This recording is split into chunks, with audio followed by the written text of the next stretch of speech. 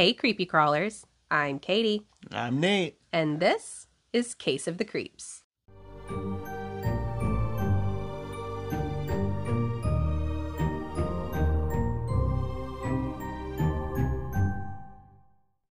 Well, hello, and welcome back, creepy crawlers, to another episode of Case of the Creeps. I am Katie, and I am not joined by Nate tonight. We do miss Papa Bear, but I am joined by the one and only Mama Jerri. Hi, guys. So she's going to be my co-host tonight. I'm so excited. We are recording at Jenna's house because Jenna is away in South Carolina. Somewhere. Yeah, somewhere out Yep. there. Thanksgiving at her sister-in-law's with the family. She's not here. So we're taking over the house tonight. I'll be here the whole time. Yes, I'm only here for tonight. It's a one-night show. So we're going to pretty much, I want to jump right into it. I'll take care of all the business later. But first, I have two stories for you. Okay.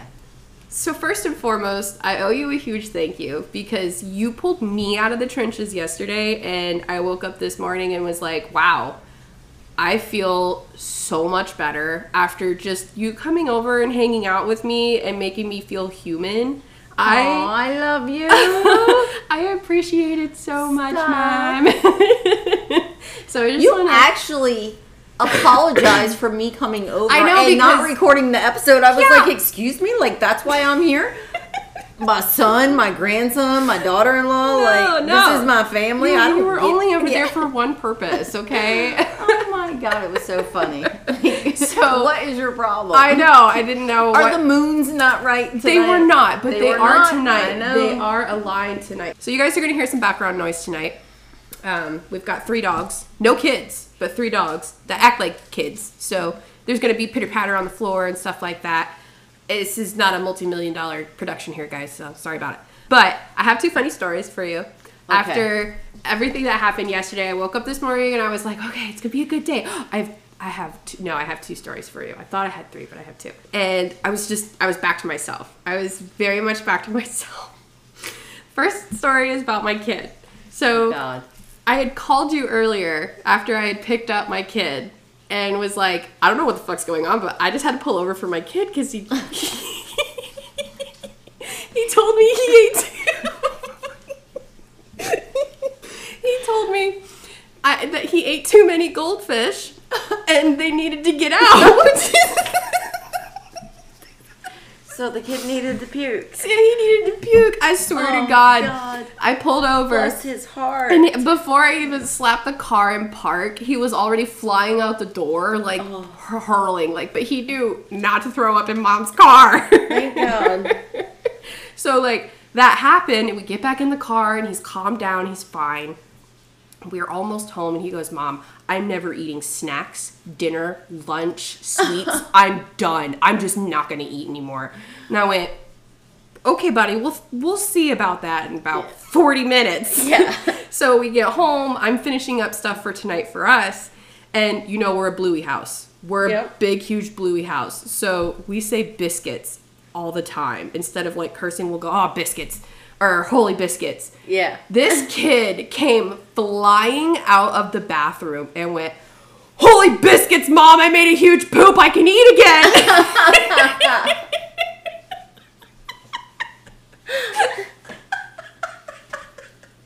I'm done with him.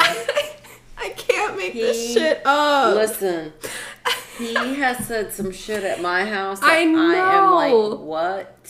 I swear to God, we are an open household. We do not filter ourselves because he's gonna hear it at some point. Our whole family doesn't filter. So that happened. Okay.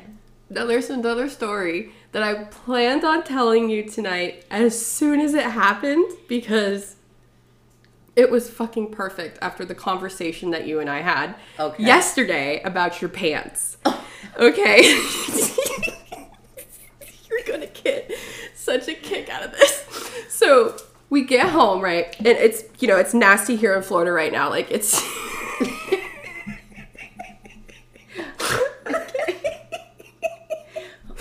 It's been so hard for me to keep this in for fucking 6 hours. No one knows about this. Like, no, God. Not even 6 hours. That's a huge dramatic exaggeration. It was like 3 hours. No one knows about this. Yeah, because it's... So now everyone's going to know about this. It's 9 o'clock at night. Yeah, so...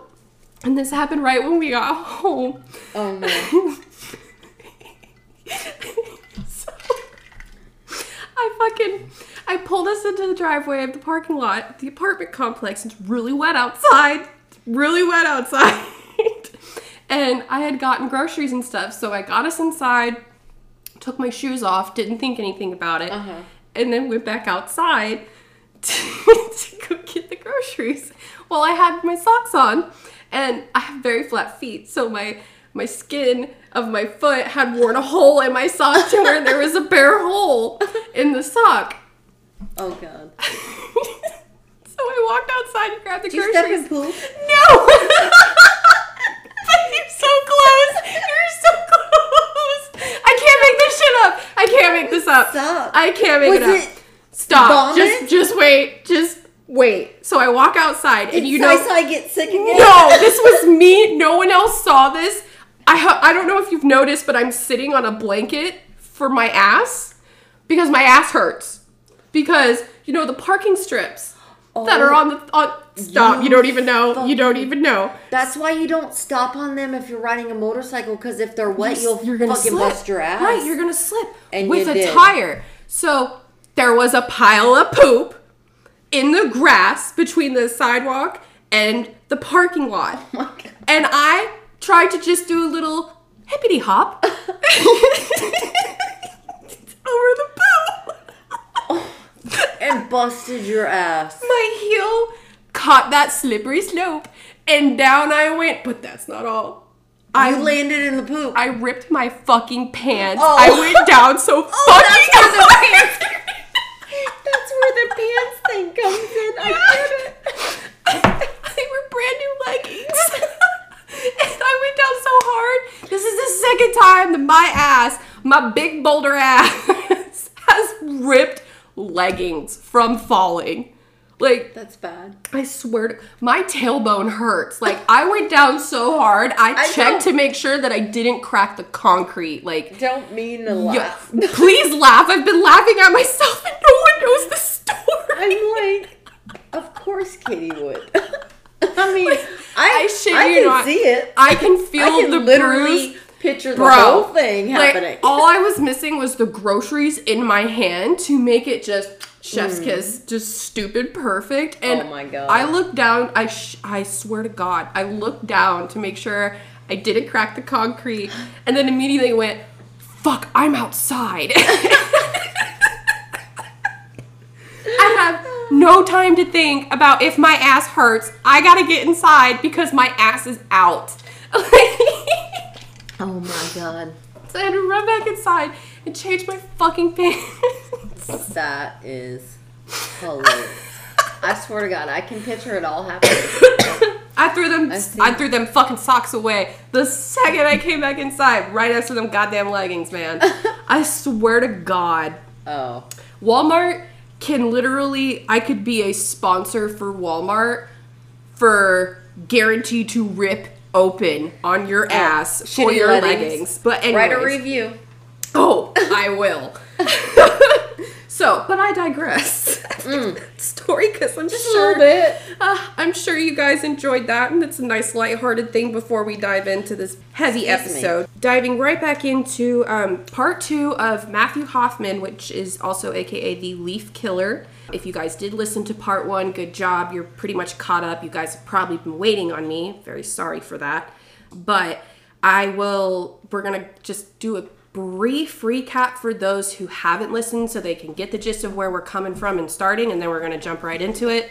And we'll do everything, all the other business-y type things after that. So, from part 1, we discussed about Matthew Hoffman and his very peculiar, I think would probably be the best word for his intense love and obsession, I would say.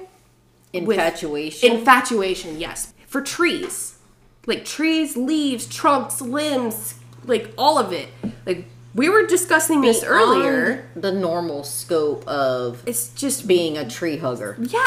Hey, I am a tree hugger. Like, okay. I'll take a picture of the tree, I'll hug it, say thank you for producing oxygen for me to breathe, and then I'll move along. Yeah. I'm not gonna go, you look good, Miss Willow. Like, no, I'm not about that. No. I'll crunch the leaves under my feet when they fall, and it's fun. Then woohoo, serotonin. Off I go. Yes. Not, I crunch these leaves between my butt cheeks. Like, no. Weird shit. Sorry, no, we're moving on. So, we also discussed the really weird things that he had done throughout his life, like getting a job as a plumber in Steamboat Springs, Colorado, and then stealing 3 very large wooden welcome signs from like a state park. While he was living in a hotel. And when he got caught, all he said was, I did it because I wanted a souvenir. Like, sir, go get a t-shirt. Go get a magnet. Go get a magnet. Yeah. Hey, I have a magnet collection from every single place that every single person in the family has been, including us. Every new place we go, they get a magnet. Like, that's what it is. Stickers for water bottles. Like, okay? Not a welcome center sign.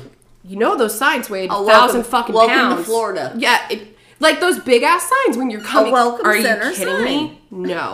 No. Put it underneath the hotel. And then not only that, he made the effort, for bringing the 2 signs into the hotel room and then putting the other one underneath the hotel. Like, where did this come from, sir? There wasn't enough room in the hotel room after he put 2 signs in there. How did you have enough room in your car for 3 signs? Just drug them bitches down the road. Bro. Nothing to see here. You're kidding me. Could you imagine if, like, well, there wouldn't, so there wouldn't be sparks, so never mind there. But, like, drag marks, I have no idea. It doesn't make sense. So he did that. But then, before he did that, but got caught from stealing the signs, also led him to his charges of arson and burglarizing a home he had a job for in Ohio. And it was a condo, and the homeowner of the condo wasn't going to be there, and he took advantage of that by visiting this condo unit 5 separate times, and he stole shit from the apartment. He wore his clothes. He cooked in the kitchen. He fucking took a shower. He lived there for a while. He lived there. Get out of my home, sir. And then to cover the evidence of him being there, he burnt the condo down. Yeah, I'm just going to set a small fire. He said, well, I just figured everybody else in the building would leave. What the hell is wrong with you? Why would you not take into consideration that you are obviously there are other lives in this not building. The only person in this building, sir? Like, yeah. It's just very weird. Now, all of this... it's psychotic. Yes.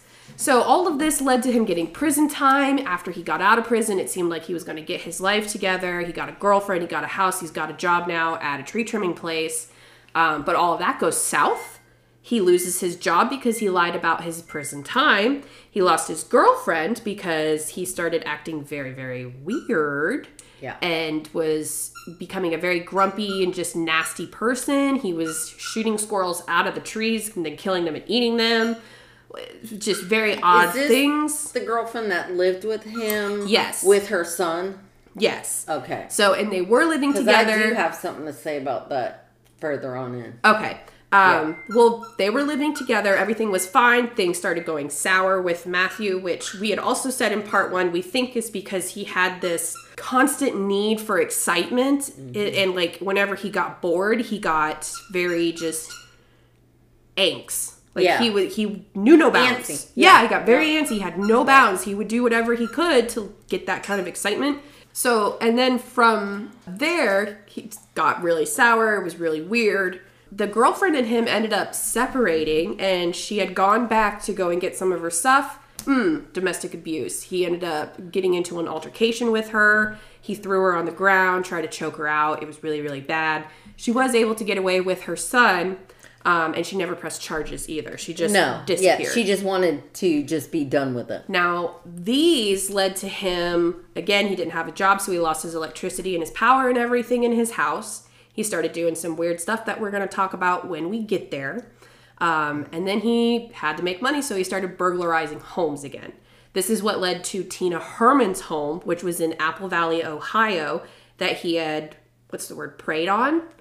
Or scoped? He scoped out the house. Staked it out. Yeah, he staked it out. And then on November 11th, he made his move. He ended up going into the house while everyone was gone. But Tina came home 2 hours later. He was still in the house. He immediately attacked Tina and brutally killed her. He brutally stabbed her multiple times. He hit her with a blackjack that he had as well.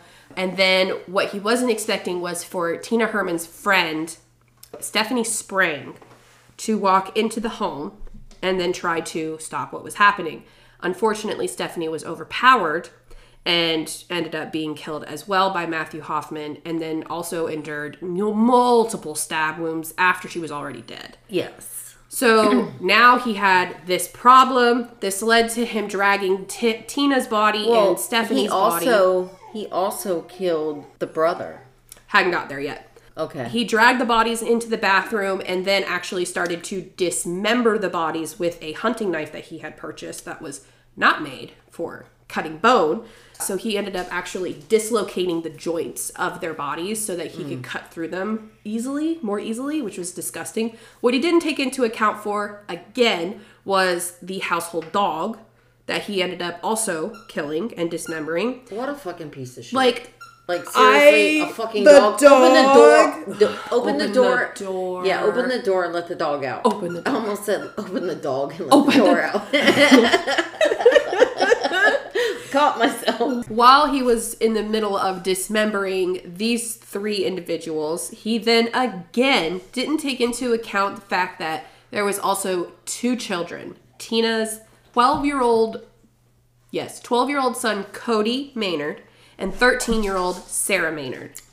He immediately attacked the kids. Sarah was able to get away from him and get into her room and attempt to call 911.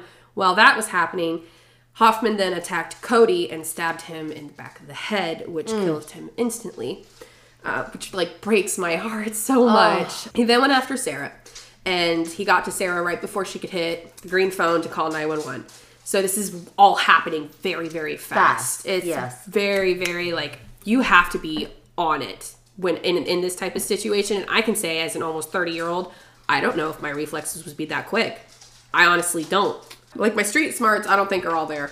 Oh, I have pretty good street smarts. I know you do. I mean, I have, decent street smarts. Yeah. So he attacked Sarah, but he didn't kill Sarah. He says that something stopped him and he just couldn't do it. So he ended up tying her up and eventually would be bringing her into Stephanie Sprang's Jeep and sat her blindfolded, gagged, and bound next to a bunch of garbage bags. What Sarah did not know was that she was sitting next to the trash bags that held all of the body parts of her immediate family. Oh my God. Could you imagine? No.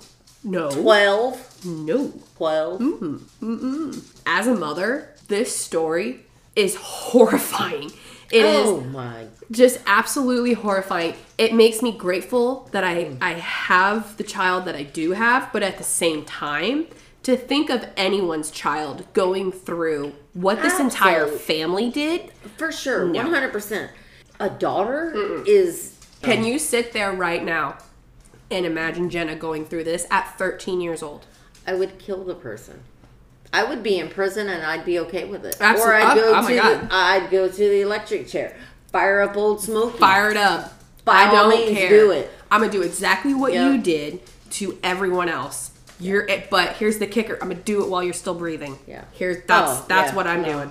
So I've got a lot of things that I would do. Yeah. We won't go into that. I know. Yeah. So now that we're pretty much caught up on where we left off on part 1 as of right now, we're gonna jump into part 2 now. So I want everybody to just kind of take a deep breath because that was a lot of info that I just unloaded on you. So everyone just take a quick deep breath. Now get your shit together, because now we're going to get really fucking intense. Cleansing. In through your nose and out through the mouth. Because we're about to get really gnarly, and I just want everybody to know We have a happy ending, but we got to get through a lot of muddy water before we get there. So, after dismembering Sarah Maynard's entire immediate family, which was Tina Herman, Stephanie Spring, which was Mom's best friend, the dog, yeah, and her brother, Sarah was taken hostage by Matthew Hoffman. She was gagged, bound, and blindfolded at the time and had been put in the back of Stephanie's Jeep next to a bunch of trash bags. What she didn't know was that she was sitting next to all of the body parts of her family. Matthew then drove for a little bit, and then the car came to a stop. He told Sarah not to move, make a sound, or try and look through her blindfold because he was, quote, watching her. And then he left the car. Mind you, Sarah's a 13-year-old girl and had been taught from a very young age by her badass mom, don't take no shit. Yep. So she dared a peek. What she wasn't anticipating was for Matthew to be coming barreling into the car and yelling her to put the blindfold back, tightened it, and said, if you do that again, I'll kill you. First of all, he desensitized her so much. Yes. And then to have your life threatened to you after already not knowing what happened to your brother that you were just standing next to. And he stood there waiting to see if she was going to take a peek.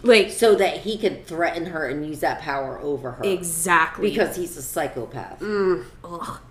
And I just want to make it very clear that in Matthew's narrative of this entire thing, he makes himself sound so much better than the monster he really is. And we're going to see that a lot more here in a few, but just, this guy he is a slime ball. He is a true slime ball. Now, even though it was just for a fleeting moment, Sarah was able to make out what they were at, which was a baseball field. There were a bunch of trash bags next to her, but that was it. She still had no idea what was inside the bags. Now, this was bonkers to me because Sarah was then left alone in the car for over an hour. And where was Matthew? Well, he was walking back to his own car, which was a silver Toyota Yaris that he had parked the previous night prior to committing the murders. We spoke about that briefly in part 1, how he had parked his car over a mile away from the Herman house in Apple Valley, and then he walked to the woods across the street to watch the home.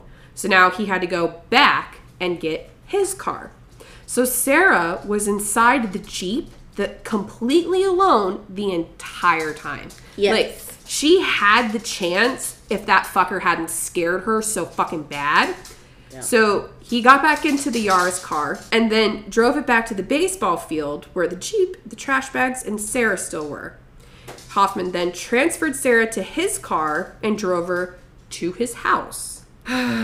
Like, this girl, this poor girl, she went through so much so quickly. Yes. Like, we talk about in some of these cases how, you know, these victims are forced to grow up fast. Even some of these killers are forced to grow up fast. But Sarah, she was put in the pressure cooker. Absolutely. A baby. Like a little baby. Yeah. Like, this is the time that you're trying to figure out, who you are. Yeah, do you like boys? Do you like skirts? You know, what your style is. You're coming more in tune with yourself. Those are prime years, and this monster just robbed her of all of that innocence. No. Once at Hoffman's home, he took Sarah out of the car and carried her into his bathroom. He put her on the floor and then removed her blindfold. Now, what Sarah saw was both mortifying and peculiar at the same time. It's the type of shit that just makes you go, what in the actual fuck is going on here? The walls in the bathroom were white, and they were covered in black ink scribbles, like made with a Sharpie. And these little scribbles were Hoffman's versions of Picasso paintings. What? He thought he was Picasso. Absolutely. I've got a Picasso on my wall. Oh my God. Like, I'll post with a Sharpie. With a Sharpie. Like, yeah. Did you have like a bold point Sharpie for some points and a fine point for others? Was that a fine did point? Did you use a ballpoint? Is there a ballpoint in there somewhere? You got the whole arsenal?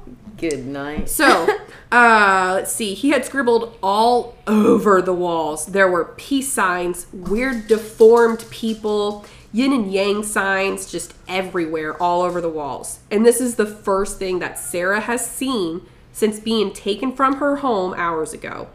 Hoffman then changed her bounds with duct tape and new rope and then told her she wasn't to make a noise or try and run because there were people watching the house and he would kill her. Like, you are just asserting your power and control over and over and over again. Like, it on a 13-year-old. On a you are 30 years old, and she is 13. That's disgusting. And, you know, when you look at Hoffman's past, nothing. There's no sign of pedophilia or, you know, sexual assault or anything of that matter. So he really, truly did just go from baby 0 to 3,000 so quick. Fast. And it's, a part of me wonders, were you here? Were you present? Yeah. I don't know if you were fully present here in these moments, dude. Obviously. So, but we'll get into that too. He then took his Yaris back to where he had left Stephanie's Jeep in the baseball field. It was then time for a Walmart trip. With the trash bags of body parts still in the car. With him. To Walmart. To Walmart. And then strolled inside like he was just making a late night purchase, because this is when Walmart was 24 hours. So you're seeing all sorts of weird people. We live in Florida. We know what Walmart looks like at midnight. Okay, it's a sight to be Walmart. Seen. You don't gotta pay to go to Disneyland. You just gotta go to Walmart at 12:05. There is websites, people of Walmart. Yep. You can see the strangest shit. Oh, it is weird. So Hoffman made one of these late night trips. He took the Jeep to his local Walmart and purchased a blue tarp, a turkey sandwich, more trash bags, and a Halloween shirt. Okay, so the Halloween shirt, down the road we'll get to his explanation of why he bought it. Get out of my face with your explanation. Get out of, just leave. Because I will punch you. Down the way we'll get to it. But they actually do ask him, why'd you buy this? And it's one of those answers that go, oh, I really want to punch you right now. Like, I really just want to punch you. I commend it. I commend the detectives in that room because I'd have throat punched. Oh my God. This is why I could never be a police officer. I would catch a charge so quick. So, after his purchase, he took the Jeep and disposed of the bodies. And we'll circle back to where they are when it's in the timeline for when he caves, because it's just absolutely bananas. So hold on to that just for right now. But we are obviously going to tell you guys where the bodies were found. So now at this time, he no longer has the bodies. He's hidden them somewhere. And Hoffman goes back to Tina's home to takes out the tarp and trash bags that he just purchased at Walmart and leaves them in the garage. He then grabs Tina's gas cans and her truck and starts to go to the gas station to fill up the cans.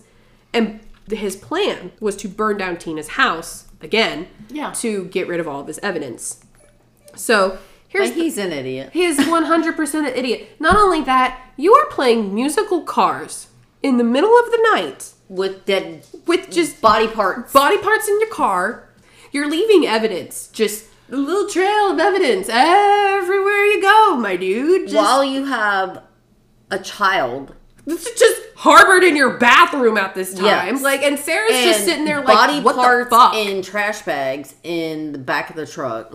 Or in the back of the Jeep. Back seat of the Jeep. And by the time that he got to Tina's house, he's already disposed of the bodies. But we're talking about trash bags, okay? Yeah. Trash bags can only hold so much liquid. Yeah. So them babies had to have been leaking all over Stephanie's Jeep. And they were, because there were blood evidence in the Jeep. Yeah. But like, you have your Yaris parked at a baseball field right now. You have a bloody Jeep parked in a driveway right now. While you're in the house. And I just want to touch as well, back from part 1, in the beginning of it, we talked about how some welfare visits had been asked of Tina's manager because she hadn't shown up for her shift. They came back and did a second one. And during that second one, the cop was like, well, it's on my way. On my way, so I'm just going to swing by. But he's seen the Jeep. He's seen the light on this time. And he thought, okay, everything's okay. He even went up and knocked on the door while Hoffman was inside that fucking house. But he didn't have... No, he couldn't do anything. Yes. We had said that too. Like, there's only so much you can do when it comes to a welfare check. You don't have a batter ram warrant to just ram right through the door. No, just because curtains are drawn and the lights are on. Like, you can't do anything about that. No. So there's that little tidbit as well. Here's the problem with him taking Tina's truck to go fill up the gas cans to burn the house down. Tina's truck kept stalling. So he got real fed up with that. He pulled over and ditched the truck near the Kenyon College areas right next to the bike trails, kind of. Yeah. And he ditches the truck with the gas cans and everything. And he starts to walk back to his Yaris. Like, how... It's not like he's got a bicycle. How else is he going to get back there? Honestly. But, like, what in the fuck is going through your mind right now, dude? Like, what if a cop just pulled up on you? Like, you've got to have blood on you. I'm going to tell you what's going through his mind right now is he was going into that house to get the girl. And he expected he could overtake the mom and the son. No problem. He wasn't expecting the friend to show up. Like, I'm shitty with names. I can barely remember my kids' names. So, I can tell you the girl, the mom, the brother. Yeah. And then the friend. Like, he was not expecting the friend. The friend threw his whole shit. Oh, he went completely off kilter after that. So, that's why he was just out there doing willy-nilly fucking let me buy a Halloween shirt. Yeah, like he at that point he was 1000% impulsive. Yes, just impulsive. Because his whole plan was thrown off kilter just by that one mistaken part. Yeah. So poor Matty, he was getting tired, man. He was getting so sleepy. So when he got back to his Yaris, because it is in the dead of night right now. He got back to his Yaris and decided, fuck this, I'm just going home. I'm tired, man. It's been a long day. So he goes home. And while he's on his way home, Sarah has been sitting in his bathroom with nothing else better to do but think. Think of what the fuck is happening, who the fuck is this guy, and how the fuck she was going to get the fuck out of there. So when Hoffman got home, he came into the bathroom where Sarah was and just sat with her. Ew, don't sit with me. And she started to ask questions like, what's your name? Where do you work? How old are you? Do you have family? Why are you doing this? What's with the drawings on the wall? And Hoffman, he would actually comply and answer with her. And he would converse with her back and forth. But when he didn't want to answer a question, he would just get very cold and short from what Sarah would say. A couple hours later, Hoffman decides, we're leaving the bathroom. And I'm not blindfolding you anymore. He got up. There was a point to where he would come in and he wouldn't say anything. No, and he would just stand there and stare at her. Because she was like, I don't know if him saying something was worse or him standing there just... Or watching me? No. Yeah. First of all, ew.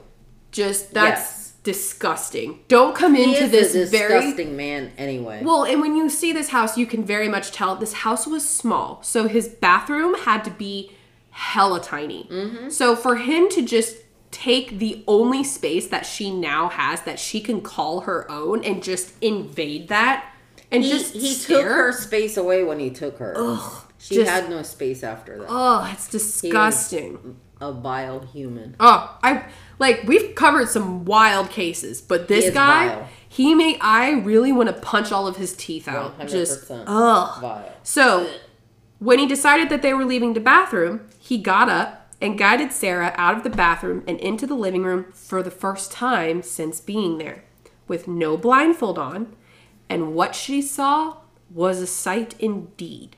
Mind you, again, Hoffman loved trees. He had turned his home into a tree. There were leaves everywhere. Floor to ceiling, bags upon bags, piles 3 feet high on the floor, everywhere. These were Walmart plastic bags. Yeah, they weren't trash bags. Or Winn-Dixie bags. Nope. Like little grocery store bags mm-hmm. filled with leaves stapled to the walls from ceiling to floor. The floor was just a big bed of leaves. The ceiling, leaves. It was all leaves. Ugh. Now, if you think about this, if you think about the timeline.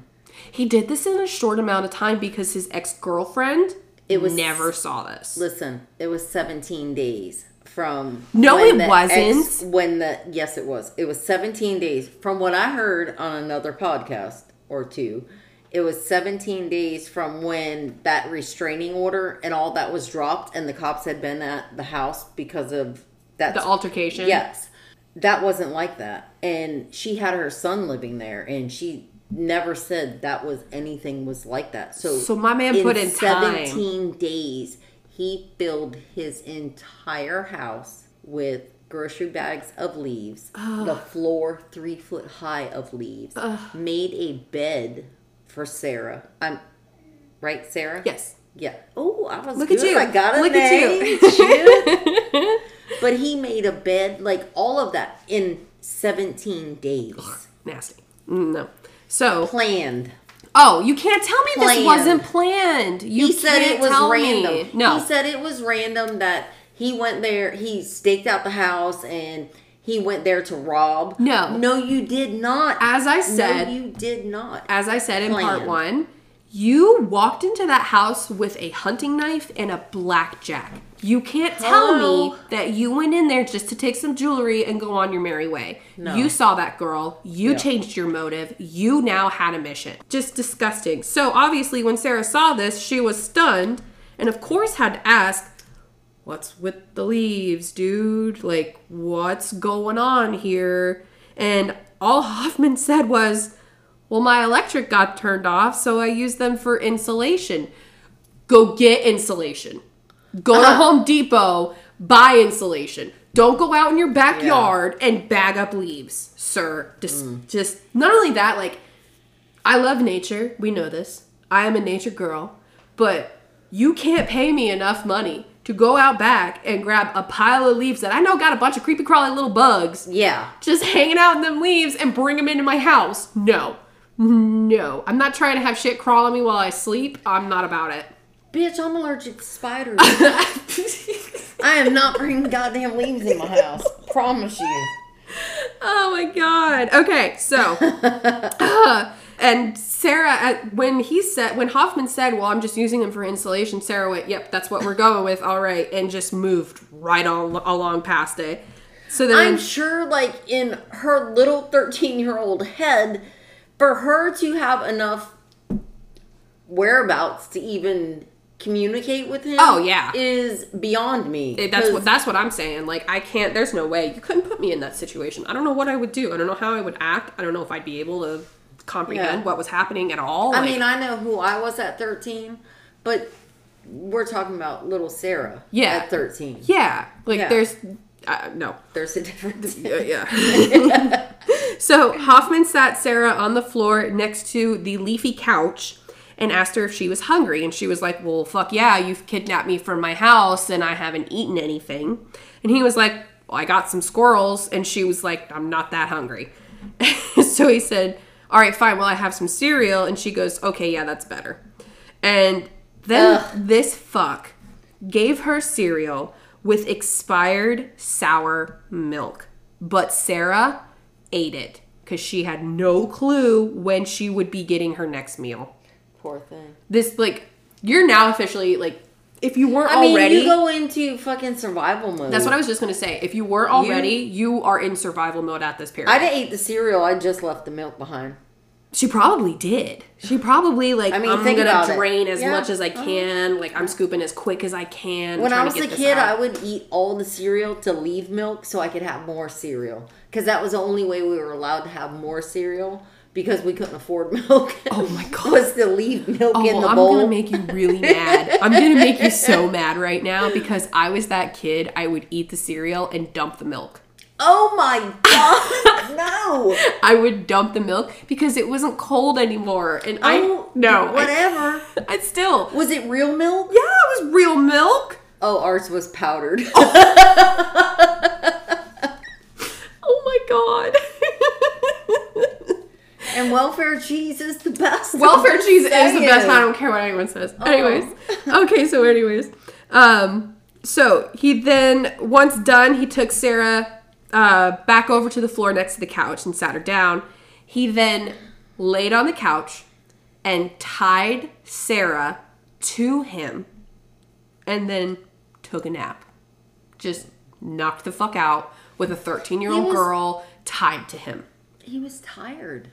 I don't give a fuck. He went through a lot. Sarah went through way more. Like, he's like, damn, I'm exhausted. Oh my God. You fucking dirtbag. Dirtbag. Your whole house is a dirtbag.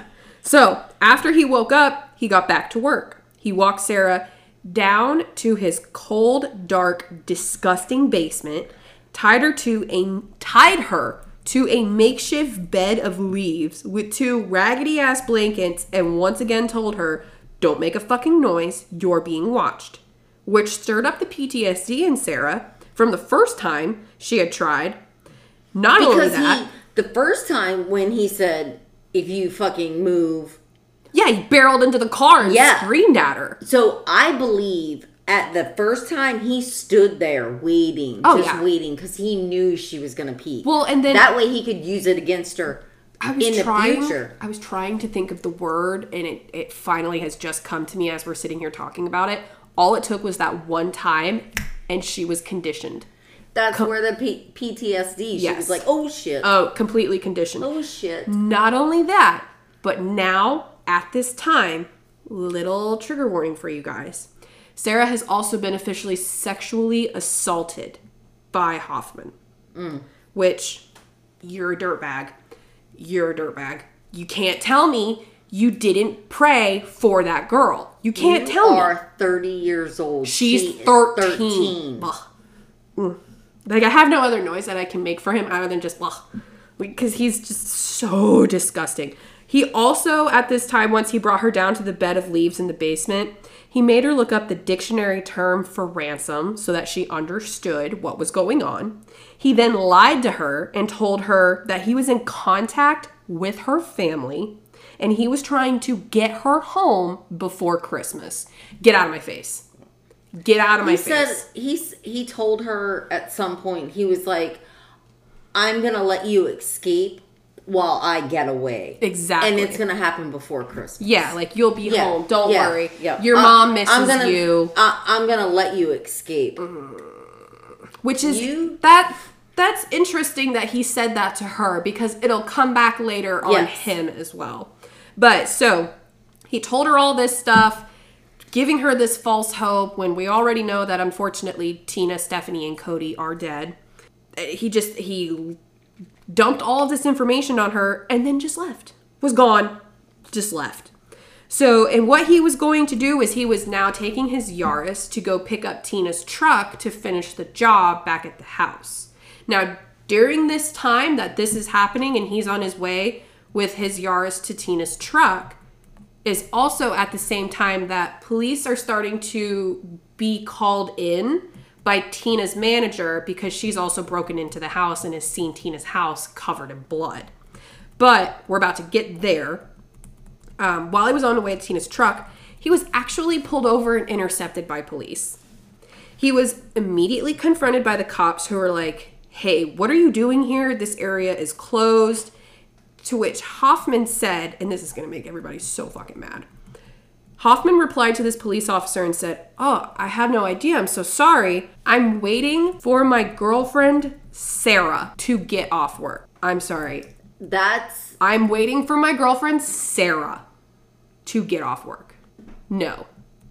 That is disgusting. You're going to use the name of the girl that you just kidnapped, murdered their entire family, and use her name to elude the police of what the fuck you're doing.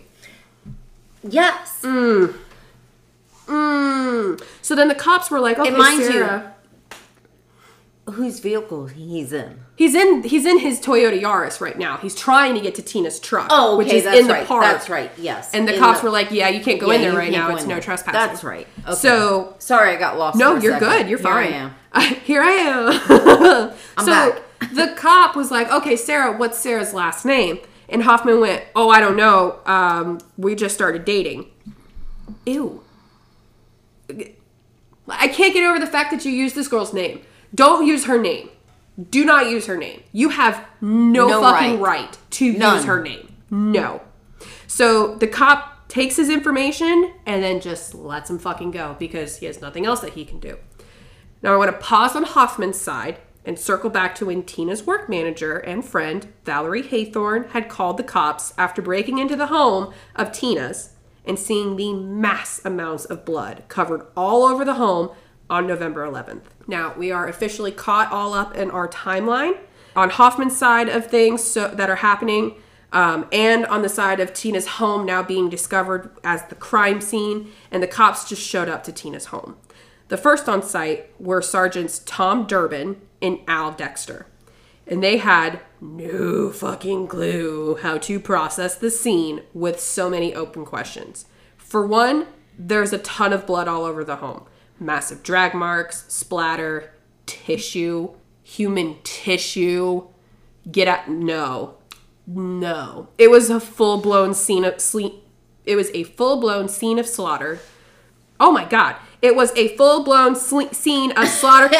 What is happening? It was a full-blown scene of a slaughter home inside. Secondly, woo! Wow.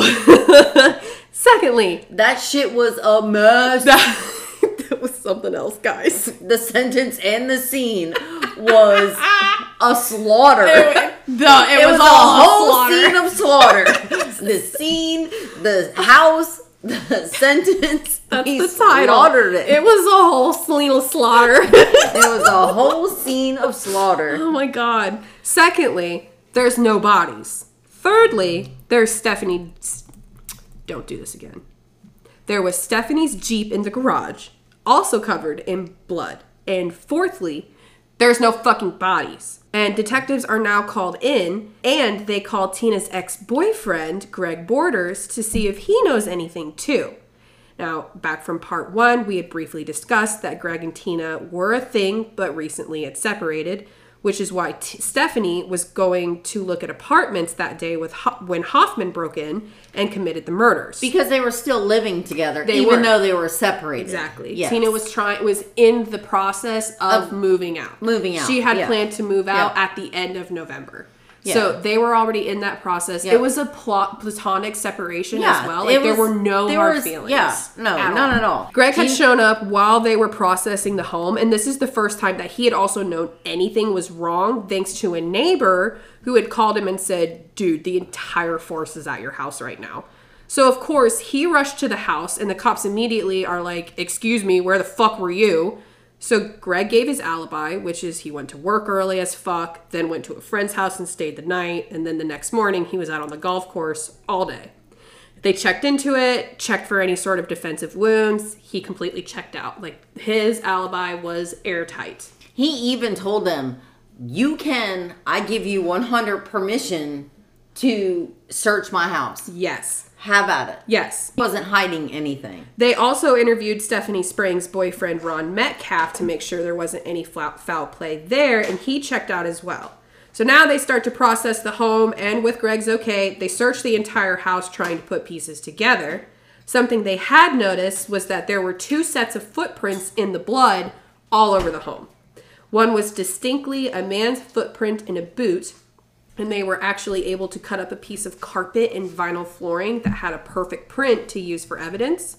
They also, though, noticed that there was a smaller footprint too, like a size 7.5, 8-ish in women's, and they were airwalk shoe prints. At first they were like, oh fuck, there's 2 killers. But then they went into Sarah's room to collect evidence and discovered, oh fuck, Sarah wears a size 7.5, 8. And which means she was walked out of the house. Exactly. So now on top of the other shit that these cops are dealing with, they now have the question of, where the hell is Sarah? Because now she's obviously alive after blood was spilled and her footprints led out to the garage. So they're like, seriously, where the fuck is Sarah? Because now it looks like she straight up left. But while they were out in the garage looking at the bloody prints, they discovered, a few Walmart bags with some newly purchased garbage bags, tarps, and some gloves still in the bags, obviously just purchased not too long ago, sitting right there in the garage. Because they could look at the timestamp. Exactly. The cops immediately are like, okay, we got to see where these things were purchased and who by. So off they go to the local Walmart to check all the CCTV footage that they could find to see if the shit was bought and who by. Now, at this point, while the cops were looking at footage, the search was starting to get intense for the other 3. And on November 13th, the police caught a break. And again, this is all happening so fucking quick. Like, the murders were committed on November 11th. So now, November 13th, Walmart in Mount Vernon came through and was like, hey, we got what you're looking for. They were able to find out that the bags, tarps, and gloves were all purchased from that location. The receipt showed they were purchased at midnight, but the buyer used cash. So the security officer handed over the camera footage of that night, and wouldn't you know, they found Hoffman buying everything. They were also able to follow the camera footage of him checking out. They saw him checking out and walking to his silver Toyota Yaris. So they ran the records for everyone who owned a silver Yaris in the area, and bam, there was Hoffman's ID photo. Literally wearing the same shirt. It was camo. It was the same Buddy, camo we can shirt. still see you. I wonder if all of this man's wardrobe was camo so that he could just lay down and be one with the leaves. Absolutely. I'm wearing you. I'm wearing you. That's why he thought when he walked into that Walmart, like, he wasn't going to get caught on CCTV footage because he's like, you can't see me. I'm camo. See me. Look. I'm not here. You know how Pop does? Oh, what? You can't see me? See some. Oh, wow, I couldn't see you over there. He's all camoed out. Oh, my God. He was literally wearing the same shirt in the driver's license ID photo that he was wearing in the camera footage at Walmart. Which was camo. Which was if you have not noticed yet. We are signed. We are sealed. We are delivered. Signed, sealed, delivered. And yours. The cherry on top, the deputy. I love this. This is when you're like, oh, yes. The cops were doing the cop shit. They were doing the cop shit. They were on it. So the deputy that had pulled over Hoffman that night when he was trying to get back to Tina's truck came forward and was like, hey, yeah, I just pulled over this guy for being in a no trespassing area. And he told me that he was waiting for his girlfriend named Sarah. So all the cops were like, oh, like, you know that from 21 Jump Street when Channing Tatum's like, oh shit, oh shit, oh shit. That's all the cops. Oh shit. Out the door they went. Done. Bitch, we got you. The puzzle pieces are just starting to all fall together. Because they were doing cop shit. They were on it. They were doing their job. So they look up Hoffman's record and see all the weird shit that he has done in the past, like arson, stealing big-ass signs for no reason. Wait. Oh, a domestic battery charge that was tagged to him 6 weeks prior to this. From his ex-girlfriend. Because remember, 17 days prior to him taking Sarah, is when the charges were dropped from that charge right there. So this just makes this guy look more and more like prime suspect material, and the cops were going bananas over it. One deputy was actually even quoted saying that when they all got the news about this Hoffman guy during this investigation, you would have thought Ohio State just scored the winning touchdown. So off they went to get a search warrant for Hoffman's place, grabbing all their shit to get out the door and to this fucker's house after confirming that he still did live there. The Mount Vernon police called in their ESU team, which is like the local SWAT team for, quote, like just in case, and head out. They surround the home and batter ram the door down thanks to a no-knock warrant. And they also, first, before they batter rammed the door down, they sent in a flash bomb. Oh, yes. Well, I thought it was the... No, they always, I'm telling you. They always send in the flash bomb first because it's a percussion bomb and it just... Boom! Yeah, okay. And it rocks the whole entire house. And then once that happens, you're like, what the fuck? And then they batter the door down. They're not going to put the percussion bomb on while they're inside. Yeah, good point. Yeah. So then what they did is they surrounded the home, they administered a flashbang device, and then batter rammed the door down thanks to the no-knock warrant. This is where a napping Hoffman was on the couch and swarmed immediately. After barging in, they commanded Hoffman to get on the ground and put his hands on his head, which at first he was very much not doing. So he was forced to, which I hope they used a little bit extra force, maybe put a foot on him. He was taken into custody, and the search started for Sarah. Okay, I have to say, you said put a foot on him. All I can think is American History X. His ass. That's where Mom's brain goes. Yes. So with him in custody, the search started for Sarah. The police walked all through the leaf-filled house, which, you know, the cops were like, what in the googly moogly is going on here? When they walked in, they were like, what? There was actual fuck. There was one cop that even said, quote, I had never seen anything like it before. You would stare at these 3 feet high piles of leaves with the fear of the unknown. Was Sarah under the leaves? Was there other bodies in the leaves? You just had no way to wrap your head around what we were seeing. Yeah. The cops scanned the home until they found a door to the basement that was blocked by a big-ass sewing cabinet, which is horrifying to me because even if Sarah could try and get away, so she was immediately blocked. His whole shit in the end of this makes this not even make sense. No, it doesn't. Because you fucking locked a 13-year-old in your basement. They moved the cabinet out of the way, opened the door, and went down into the pitch black basement where they found Sarah Maynard tied up on a bed of leaves in the corner. Thank God Sarah's been found. She was alive. Completely bound with yellow rope and duct tape. He had also duct taped gloves to her hands as well. And, hold your shit, creeps. Hoffman had made a makeshift diaper out of a Walmart shopping bag that he had cut holes out for her legs and wrapped it around her. So she had been sitting down there, having to legit soil herself in her jeans in a shopping bag diaper. Over top of them. It was not even like it wasn't even like a diaper because what did it matter? Because you left her pants on her. You know what that was? Demeaning.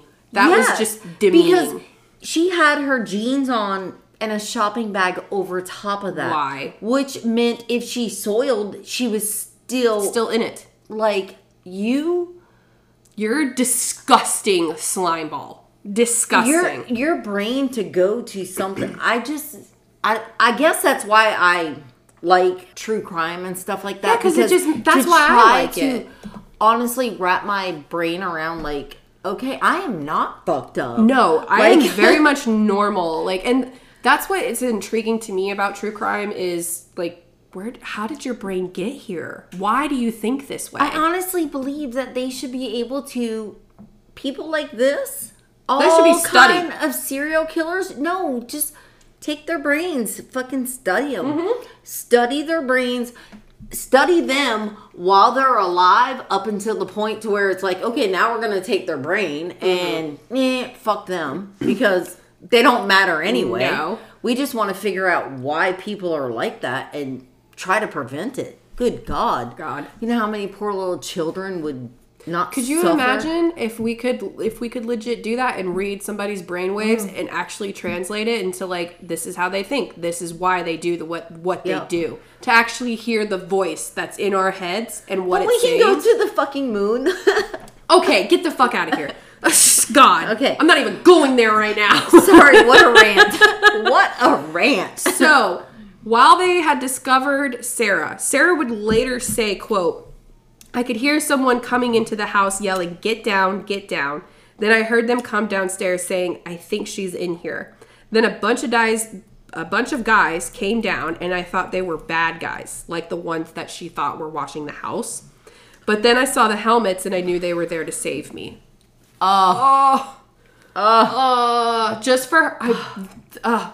getting chills. The wave of relief she must have felt when she saw those helmets of like, these are good guys. They're here for me. Like, because she heard them.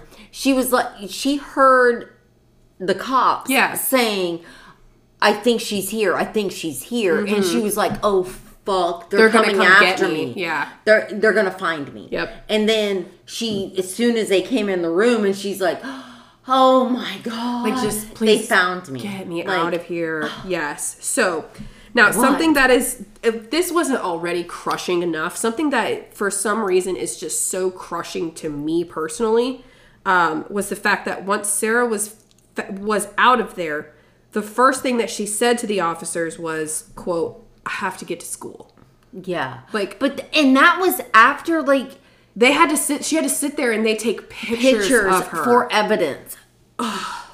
So, all that while she's sitting there getting pictures taken, and then they finally get her out. She's like, I have to go to school. Yep.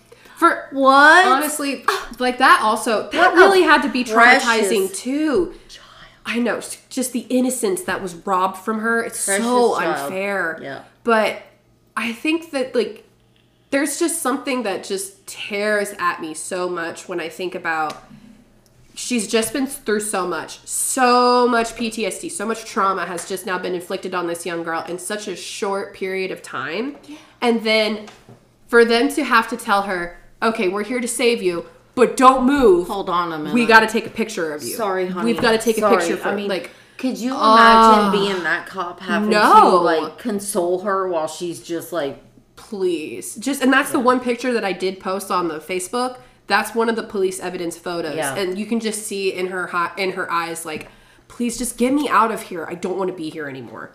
So she also said that, I have to get to school. And the officers were like, no, babe, you don't have to go to school. Sarah was such a nervous babe after all of this, and rightfully so. And even asked after they freed her if the man had been secured because she didn't want him to hurt her. Yeah. Like, it makes me want to cry.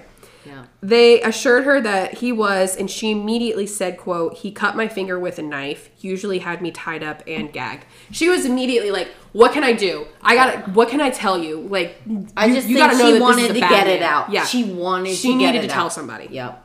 So she was just wanting to help however possible. And then the officers asked, and that had to be heartbreaking too, because then the officers asked if she knew where her brother Cody, mother Tina, and mom's friend Stephanie were, to which she replied, no.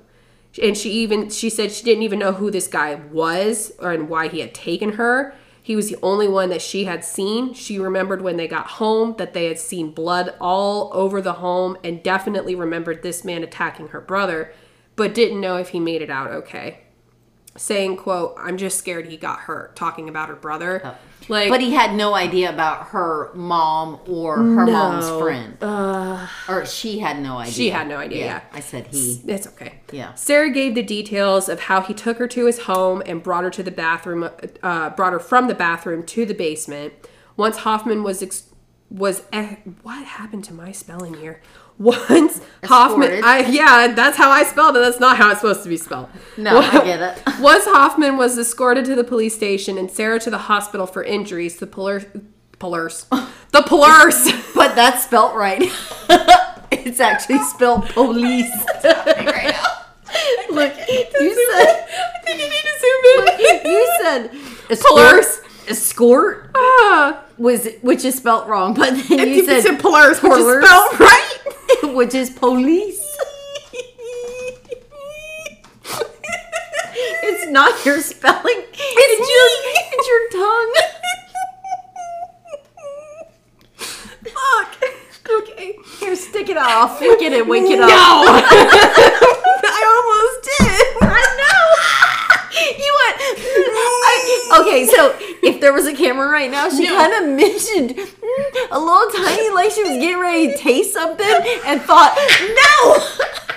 It's like, here, stick it out, I'll flick it. Oh, no! Oh, just kidding. Oh my God, my stomach hurts. You're making my butt hurt. Back and forth. Okay, once Hoffman was escorted to the police station and Sarah to the hospital for injuries, the police searched Hoffman's house and got all the evidence they could have ever hoped for. The blackjack he used to bludgeon Tina, the hunting knife used to dismember the bodies, the boots from the prints, the shirt from the footage, and hold on to your shit, creeps, because this is where I just want to punch this guy even harder than I've already wanted to. They also discovered a Canon camera, and on that camera were photos of Sarah that he had taken of her while in his home. Posed in the leaves, like, just his own version of a photo album. Tell me, again, he had no intention of taking this girl, and I will put you down. I will put you down. So now with Hoffman in custody, there are more and more volunteers coming forward trying to help finding where the others were. And the neighbors coming out saying all the weird shit that Hoffman did. And one of those neighbors was Miss Davis. And Miss Davis lived directly next door to Hoffman and would say how she saw the sudden turn in him. And one night after things had happened at the Herman house, she saw him outside one night in the backyard just burning shit in his fire pit all night long. And it would later come out that he was actually burning evidence from the crime scene, like clothes and shit. But they just kind of thought at that time, because they had already been watching him be fucking weird. Oh, they were neighborhood watch. Yeah, and they were like, dude's fucking weird. Yeah. And so they seen him burning, and they're like, what the fuck? Yeah. Now it's gone to this? Why are we making burning pets in the middle of our now backyard? We're going to this? I mean, don't get me wrong. After all the other weird shit of you sitting up in a tree and watching the fucking whole neighborhood anyway? Yeah. I mean, don't get me wrong. I like a good bonfire when the time is right. When the time is right. When I have friends over to enjoy said bonfire with me. Not burning evidence. Yeah. So she also, Miss Davis, came out and said that she was beside herself with guilt, thinking that she also may have given Sarah false hope at some points too while she was locked in the basement. This was horrible. Oh, like it just tears at my heartstrings. But people like that shouldn't, I mean, I get it. You put the fucking like you blame can't on yourself. No, like that's how many? I because said you sorry just want to help. Yeah, well, I said sorry to you for coming over last night. Like it's just human nature. It's not, Katie. Everybody doesn't say sorry to their mother-in-law for sorry visiting for breathing. them. So I'm sorry you came to visit me, mother-in-law. So, but she says that she had guilt, thinking that she may have given Sarah false hope at some points too, because there were 2 nights while Sarah was in the basement that Miss Davis would go outside and call for her daughter to come home. And her name was Sarah too, which is just like, it's heartbreaking. Yeah. We don't know if Sarah ever heard. I actually read something, or I don't read. That's a lie. You heard something. I did hear something because I've listened to multiple things about this. Yeah. That she said she never heard anybody calling for her. See, the only time she ever heard anybody was when the cops came in and said, I think she's here. See, that makes it better. Like, I hope she got some closure after hearing that. Don't take that upon you because she didn't even hear. Right. Yeah. So with the search on for the others, the police were putting the pressure on Hoffman to give up the details, and Hoffman wasn't budging at all, which is so surprising. He was extremely uncooperative. They collected the physical evidence from him and then interrogated the fuck out of him. He completely waived his rights to an attorney, but kept his mouth sealed tight. He was determined not to utter a word to these cops where the others were and what had happened to them. The only thing he did say was that he would have broken heart. His little heart was broken. I want to punch you. Bitch, you just broke this little girl's life. Yes. Okay? You fucking scarred her for life. You don't have a heart, bro. Like, there is nothing there. A fucking heart. It wasn't until they brought in Special Agent Joe Dietz, and all of a sudden, Hoffman started opening his mouth just a tiny bit, and claimed he blacked out during the whole thing. Why do they always go for the blackout card? Oh, I just blacked out. I don't know what happened. You black out when you drink. You don't black out when you're committing murder. Sorry, I had a seizure. What? Get out of here. Get out of here.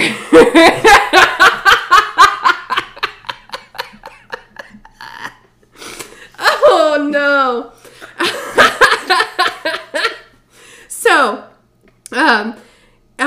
he said he blacked out during the whole thing and came back to reality when Sarah was already tied up in his house. So The whole time you're murdering and dismembering bodies and kidnapping. He don't remember none of that. He woke up with a 13-year-old. No, he don't remember. He woke up and she was there, so he had to take care of her. No, I had to take care of her. I gotta take care of her. Yeah, yep. Oh, yeah. Mm-hmm. Get out of here. This is gonna make people so fucking mad. So he had no recollection of any of this. He just woke up in his house with a 13-year-old girl tied and bound in it. So, but then he went one step further and said that he then untied this 13-year-old girl and consoled her. He let her play Wii games, watch the Iron Man movies 1 and 2, and even gave her the book Treasure. How dare you put Iron Man in there? Who the hell do you think you are? You thought you were crazy before? Don't bring my Iron Man in there. Oh, hell no. So he gave her the book Treasure Island to pass the time. He cuddled her and, quote, took care of her. Get out of my face. You're fucked. Now, You're all y'all fucked. Everybody remember all this that said all this that he did for her. Yes. Remember, he said he did all this for her. Yes. He did all. Remember this. He took care of. He was care good. Of her. Yeah. I'm taking care of her. Yep. I woke up. She was there. I had to take care of her. Yep. I'm gonna play games. That was the first time that Hoffman spoke to Dietz. They then took Hoffman to the crime scene and other various areas in hopes of making him crack, but had no luck. And then, out of fucking nowhere, he started opening up. But, like, not in the normal interrogation room setting. No. He started talking in a bathroom stall to Dietz. Because he asked Dietz to take him to the bathroom. Yeah. Yep. And Dietz took him to the bathroom. Yep. And so when they were in there, he was like, oh, hey, small talk. Yeah. So here's how the conversation went. Small talk. Mm-hmm. Hoffman said, "Are you recording my words right now?" Dietz replied, "No, we're in the bathroom, dude." Hoffman then went on to say, "I had a nightmare last night, and it all came back to me. I was working at a food processing plant. I looked in some garbage bags, and I saw human remains. But I'll only tell you where the location of them are in a disclosed piece of paper that my lawyer will have and will give to you after, and only after. You take me out to a back road, and I'll pretend to escape, and you shoot me. Once I'm shot, my lawyer will release the location." It sounds like a great idea, don't it? Don't it, Dietz? It sounds like a great idea. And Dietz was like, I'm not doing that. Do you know that's like fucking not legal and not gonna happen? Dietz was probably staring at the door of that bathroom stall like, what? Is Ashton Kutcher gonna come in and go, am I pumped right now? Because why would you say that shit to me? So that don't make sense. Dietz was like, yeah, I'm not doing that, dude. And Hoffman replied with, "I'm a monster and I can't live with what I did. I saw terrible cut up things in that dream." Bro, stop. You're not a lost puppy. You're not full of guilt from your crimes, and you know it. And Dietz was like, "Okay, buddy, well, let's get through this together. Let's get a confession, and we'll work it out."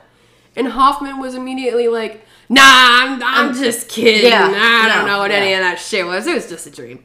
And they were immediately back to square one. Now, by this time, the entire community is coming together trying to find this family with no luck.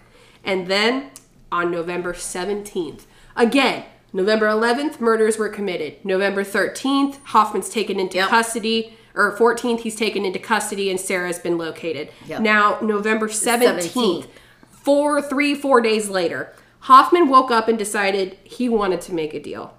He would now reveal where Cody, Tina, and Stephanie were if the death penalty is taken off the table. Because now he's got this new revelation of, I want to live. Yeah. Mm-hmm. So, because he said he was going to kill himself. Yeah, he did. Yeah. So they even put him in solitary confinement, too, with a suicide suit. That's what it is, right? It's called a suicide suit? Okay. Suicide gown, suicide suit, right, cool. Whatever it is. Yeah. But have you ever seen one? They look like the Houdini suits, don't they? No. Like a straitjacket? No, that's a straitjacket. A suicide suit it's Velcro, and it just kind of like drops over you, and then it Velcros around, and it's got a little padding on it, so it kind of keeps you a little warm. Stop. But there's no ties or nothing. But the Velcro is like big strips of Velcro that come around so that it doesn't, because you don't want to use little strips because they can pick at it and use it to... Oh my God. So this was a total flip of the script. Now the police went to the families, which I thought was very cool of them to do. It was like, hey, this guy is telling us we can find where they are, but we have to take the death penalty off the table. Yes. What do you think of this? I think that was so inclusive for them to do. Because they didn't have to. Like, no, they didn't have to do anything. If the family said, absolutely not, I want the death penalty on, and the cops or prosecutor or whoever was like, no, we're leaving. We're going to do it. The family had no say so in it. And but the cops were doing their cop shit. They were on it. So they asked the family, are you guys okay with this? And we might finally find them, but he won't be put to death either. But the families were like, we just want to bring our members home. Do it. Yeah. Just do it. Families agreed, and they went back to Hoffman. And the agreement was made. It was, tell us where the bodies were, and you will plead guilty to first-degree murder, kidnapping, abuse of a corpse, sexual assault, a few other things, with the end result of being life in prison with no parole option. And if appealed, the death penalty would be put back on the table. So his hands were tied. And the family, regardless, was getting some kind of justification. Yeah, not justification. That was a bad satisfaction word. Almost. Kind of. At least you can't get out. Like, you are stuck there, sir. Yeah. And because closure for me in that situation, my closure would have been, I have my family members in a resting place or in a salt shaker that I can take around. Don't worry, Mom, we're going in a salt shaker. You know what I'm saying? Don't you worry. That would have been my closure. Right. But after that, what happened to him would have been like, God, what is the fucking word I'm looking for? It's not closure, it's not satisfaction. I know what you're trying to say, though. God damn it. I'll come back to you guys. We'll get there. I'm going to get it. We're going to get there. Okay. So, Hoffman agreed with one condition. Don't hurt the tree. To which police were like, what in the fuck are you actually talking about? What are we about to see? Hoffman then sent the police to the Kokosang Lake Wildlife Area in Fredericktown, Ohio. The officers drove 1.5 miles and then walked a short distance into the woods. They then found a very large, hollowed out tree with an opening about 30 feet up in the tree. There was an itty bitty little hole in the bottom near the base of the tree that they were able to shine their flashlight through and look into the hole, and they saw black trash bags.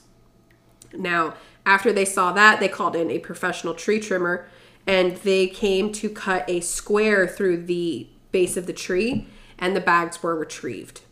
Once retrieved, it was put together that this fucker used his weird-ass tree-loving skills and climbed this tree to dispose of the bodies. If he hadn't said anything, they would have never been found. No. And he scaled a 30 feet high up fucking tree. With bags of body parts. They're not light. It don't matter how much you weigh. That's legit dead weight. He seriously would have got away with this if... he hadn't taken Sarah. No. He would have got away with this if the friend didn't come to the house. Oh, yeah. Because I think he had it all planned. As far as like burning the house down, getting Sarah, killing the mom, killing the brother, burn the house down, take Sarah. Done. That would have been it. Yeah. But because Stephanie threw that the body parts in that fucking tree. He didn't randomly come upon that tree. He fucking knew that tree was there. He knew he can climb it. He knew body parts would fit in it with bags. Yep. Like, this was all fucking planned. It all out. 100%. So, once retrieved, it was put together again that this fucker had used his weird-ass tree-loving skills and climbed a tree to dispose of the bodies. The heads of all of the victims, along with their severed limbs and the limbs of a small dog, were all in the bags. Even the autopsy specialist was beyond emotional while taking on this case too. The entire community was impacted from this. It was also recorded in the autopsy reports for Tina. There were a ton of overkill wounds all over her body.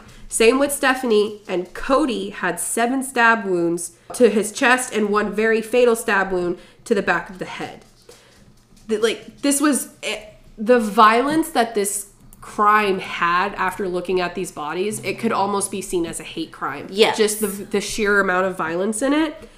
With Tina, her fatal wound was definitely the wound that went from her chest all the way down her abdomen. That was 14 inches long, which is just fucking disgusting. He essentially gutted this poor girl. Oh, yeah.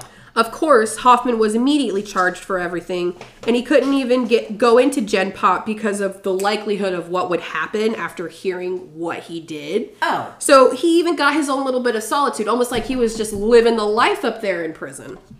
But the judge on this case was the legit fucking Superman and made this man say guilty over and over and over again during his charging and sentencing until the judge was satisfied. So he would say, "How do you plead?" He would say guilty, and the judge would go, "Huh? I didn't hear you. Say it louder. You did it. Own it." Yeah. And he would make him say it over and over and over again, which is just like, ooh, you're getting it right now. The statements from all of the family members were just extremely heartbreaking as well. And the bodies were also finally laid to rest as well. Unfortunately, this wasn't the end for Sarah. After the whole ordeal, she went to go live with her dad, Larry Maynard, and her stepmom and went to her new school. She tried to get back into softball, but it was too hard for her because all she thought of was Cody, who used to play baseball. So she joined volleyball and excelled at it massively. They also started the Tina Herman and Cody Maynard Healing Hearts Fund to help victims of violent crimes like Sarah. It was completely nonprofit and in remembrance of Tina and Cody. And it's actually still up if anyone is interested in donating. I'll make sure I can find that link and put it in our notes. Everyone was fine until 3 years after the murders had happened. If you guys remember in part 1, I had said that we were going to circle back to old Larry and his shitbaggery. Well, we're here. Now, on May of 2013, Larry and Sarah's stepmother made headline news when they were charged with child abuse. So, after your daughter, your 13-year-old daughter, I actually loses her mom, her brother, and goes through that horrific fucking nightmare she just went through, you get custody of her, and then you do this? Yes. So, what kind of fucking piece of shit are you?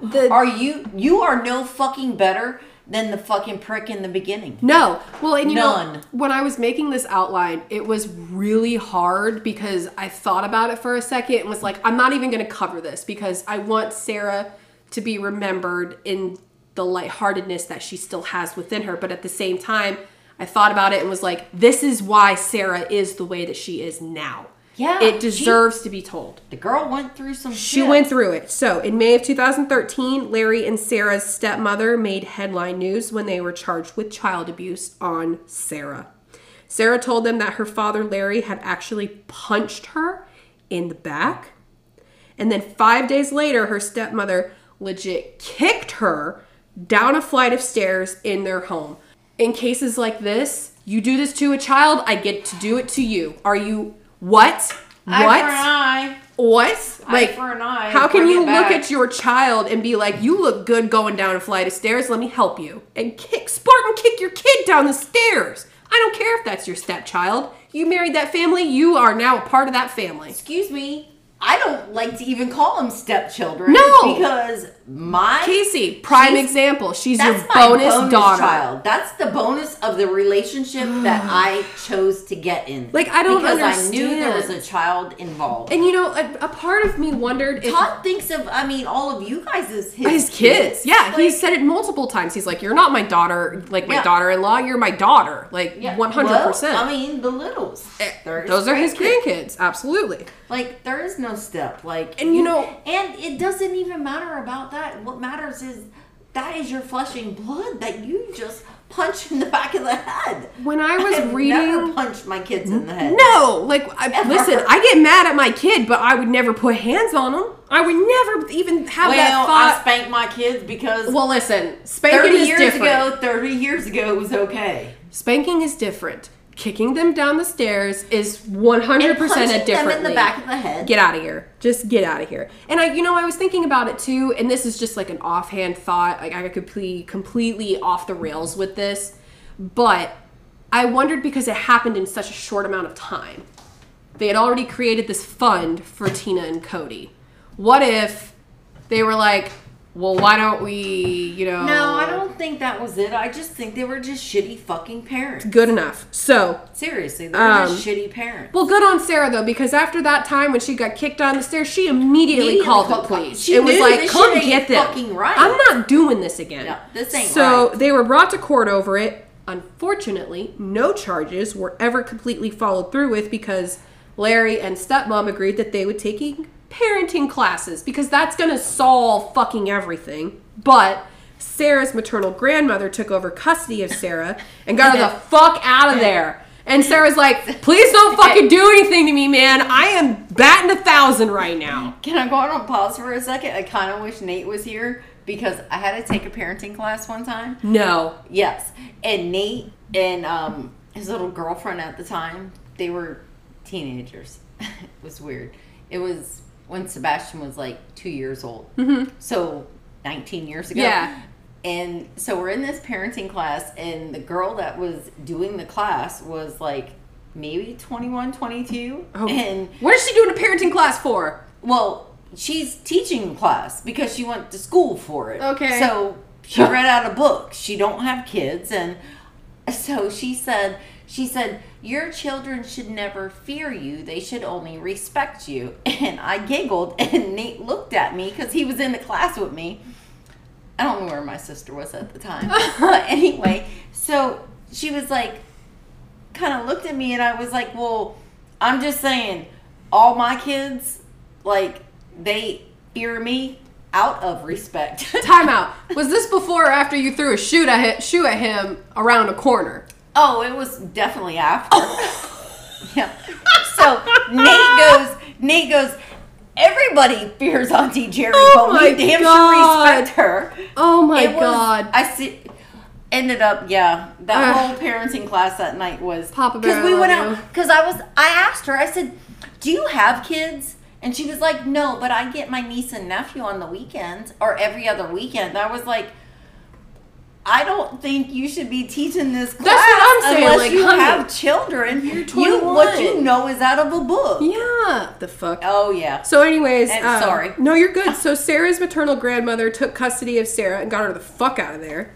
And, thank God. I mean, if you want to talk about trauma, Sarah got the whole board of trauma from kidnapping, sexual assault, dealing with the trauma of losing her family, then having her family literally assault her, like... And not to mention, by this time, she already knows that the time that she was in the truck and she seen those bags, like, that was her family. Those were her family. Like, she has all of this. She knows all of fucking this. That poor little thing. But I will say that she handled everything with such a grace and poise that now, actually, in 2019, she became a part of a group of survivors of other traumatic events kind of similar to hers, to help raise awareness of how monstrous people can be, but how great your life can still be, and still advocates for those victims to this day. She's an amazing woman who I think really, truly has the power to change the world. Like, she definitely has the power to change things. Oh, she is going places, and I give her so much pride for that, because it would be so easy to just be like, you know what? I'm done with the world. I'm turning into a hermit. Well, you will never hear from me. To think that your family was taken, you went through all of that, your dad and your stepmom just treated you like shit. Like, you would, to think, like, today, I feel like the whole world's against me. Like, the fucking universe is out to get me. Oh, we've had this conversation. Yeah. Like, but then you gotta stop and think, not so bad. It's really not that bad. It's not that bad. When you see Sarah's story, you're like, oh, okay, I'm actually doing okay. And she made it through it, and she's fucking thriving. And she's thriving. Like, so, I can get through my shitty fucking employees I got at my store. Absolutely. It's all good. It's fine. It's fine. I haven't been kidnapped by a guy who is obsessed with trees. I'm okay. Yeah. So, and now Hoffman is living out his days behind bars where he deserves to be. And honestly, you know, when it comes down to it, death penalty versus living out your sentence, living out your sentence is by far the best outcome that we could have gotten because he deserves to sit there and stew on what he did. Yes, because, I mean, no, I am not opposed of the death. Neither am I. No. 100%. I kill a bitch. Okay? Absolutely. Kill a bitch. But I feel let's all stick a bitch and don't just give him a little CP night drug. No, he deserves to suffer. Don't put him in a chair that's gonna zap him so hard that he don't feel it. Nope. What else is there? Hanging? They don't do that. They don't do that anymore. So it's fucking injection or fucking electric chair. No, let us do it. Let us take care of it. I think we the people will stand together. I did say it in another episode. I said I feel like they should allow people to pay to go in and torture these guys. Oh my God, like a rage room. And then all the money that is raised by people paying to go in and 20 minutes. Just each person only gets 20 minutes, okay? Because we don't want to kill him. We want him to suffer. You take my money. You take that money and then you put it back to the families who have fucking suffered because of the hands of this son of a bitch. Take my money. Take my money. It's like a rage room for murderers. I'm about it. I am so about it. You can't go in there and torture them so bad that they're gonna die. They have to just suffer enough to where, okay, now they're gonna lay there or hang there or whatever the case may be for 45 minutes and kind of get a little break. Listen. And then somebody else gets going for another 20 minutes with their own little devices that they choose to use as long as the person's not dead. Listen here. I usually am on the lighter side when it comes to these type of topics. I'm usually the one that's like, okay, we're going to That's a little crazy. But that sounds good, right? But in this case, in this case, I would take a taser. And I went to college. I know anatomy and physiology. They taught us how to take pulse, okay? I know what your pulse is supposed to be. I will tase you until I get that little baby heartbeat a minute. I will tase you, motherfucker, in all the wrong places. Tasing, no. I get to see him. I get to see them Katie. I'm good. Let me tase you. I've been tased. I know you have.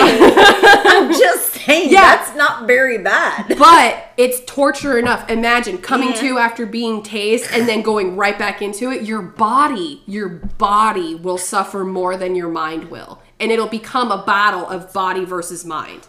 Yes!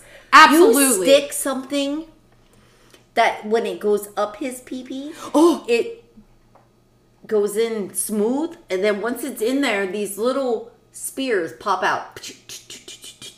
You've been watching the Vikings too much. All the way down this metal shaft that's only 4 inches long.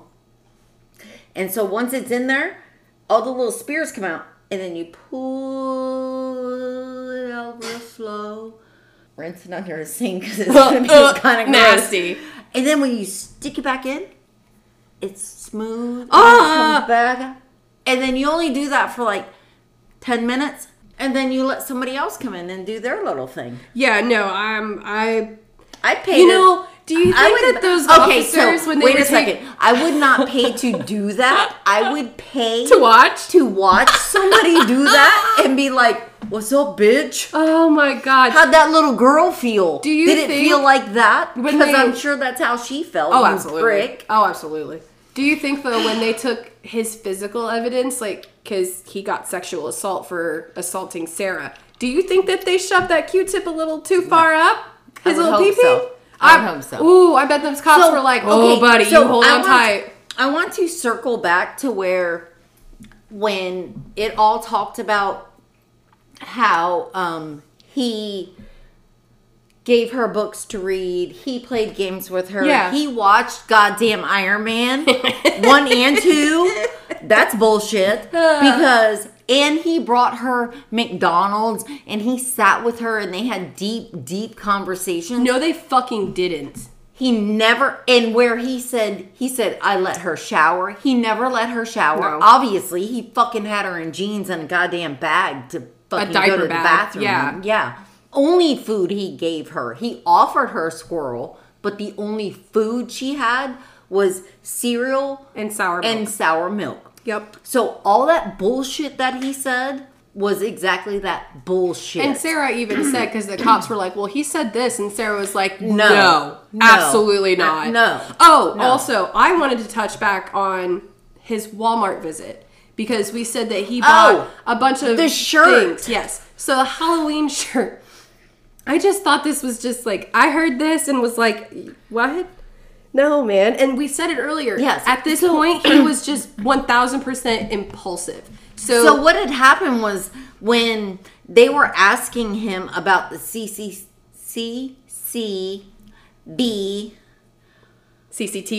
Yeah, there you go. My tongue got in the way of my fake teeth. Here, stick it out. Let me flick it real quick. So, the CCTV. You had to squint when you... That's why I stumbled at the end. I was like, you're like, why are my eyes... Look, at the end, I was like, why are my eyes closed?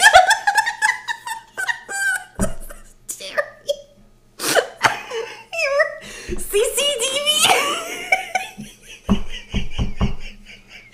Did you hear me stutter at the end? I was like, CCTV? That's the Polerse all over again. I was like, why are my eyes closed? CCTV? Why is it dark? Turn lights on, Katie. I'm scared of the dark. Oh my god. I can't breathe. I don't even remember what the fuck I was saying. The CCTV footage. I was asking him, like, questioning him about the footage and why he stopped to get what was the purpose of the Halloween shirt? He was like, it was an impulse buy. It was an impulse buy. It was right next to the aisle, and I saw it, and it was only $1. He said it was an impulse buy. It was right next to the only aisle that was open, so it was $1. I got it, homie. That's not how impulse buy works. I don't think he even ever wore the shirt either. Like, you don't impulse buy after you just killed a motherfucking family and you got a 13-year-old girl. What in the fuck is your problem? Was it a camo Halloween shirt? Camo pumpkin? It said blessed on it. Shut up. Listen, it was a camo skeleton. It was just black. All black shirt. It was a solid black shirt. Camo shirt with a little skeleton on it. It said season's greeting. Oh shit. My god. Well, this has been a lot of fun.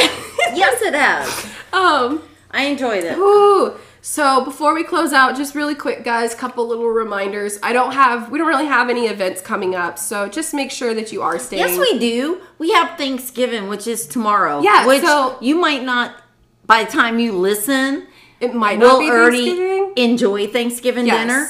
But right now, this is the night before Thanksgiving. And we hope everyone has a wonderful Thanksgiving and enjoys all the time with their families, 100%. And even those who are not at home, enjoy the time that you have. Yeah.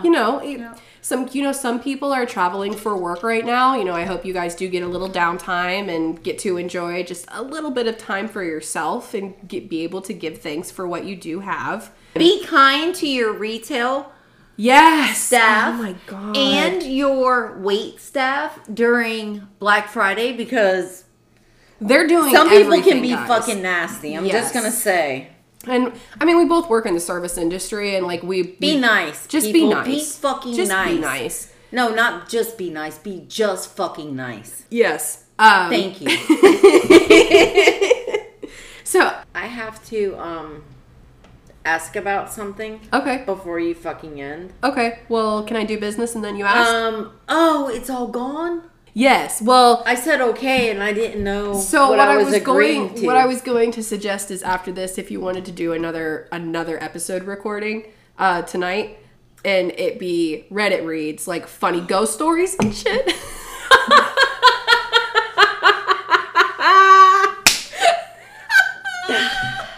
As long as y'all don't butcher me like you did Nate on your fucking reading, because I suck. Listen, you're reading from whatever people post, so you're good. Okay, yeah, but we can do like a little mini-sode of like Reddit reads. It. Okay, cool. So I'm excited. Okay, cool. Well, you just go to Reddit and type in ghost stories. Okay. That's all you gotta do. Okay, so guys, we really hope that you did enjoy this episode. We are gonna hop off of here, take a little break, and then we're gonna do another little Reddit read episode for you so that you guys have a little bit to binge and me to edit and get out as soon as possible for you to make up for lost time.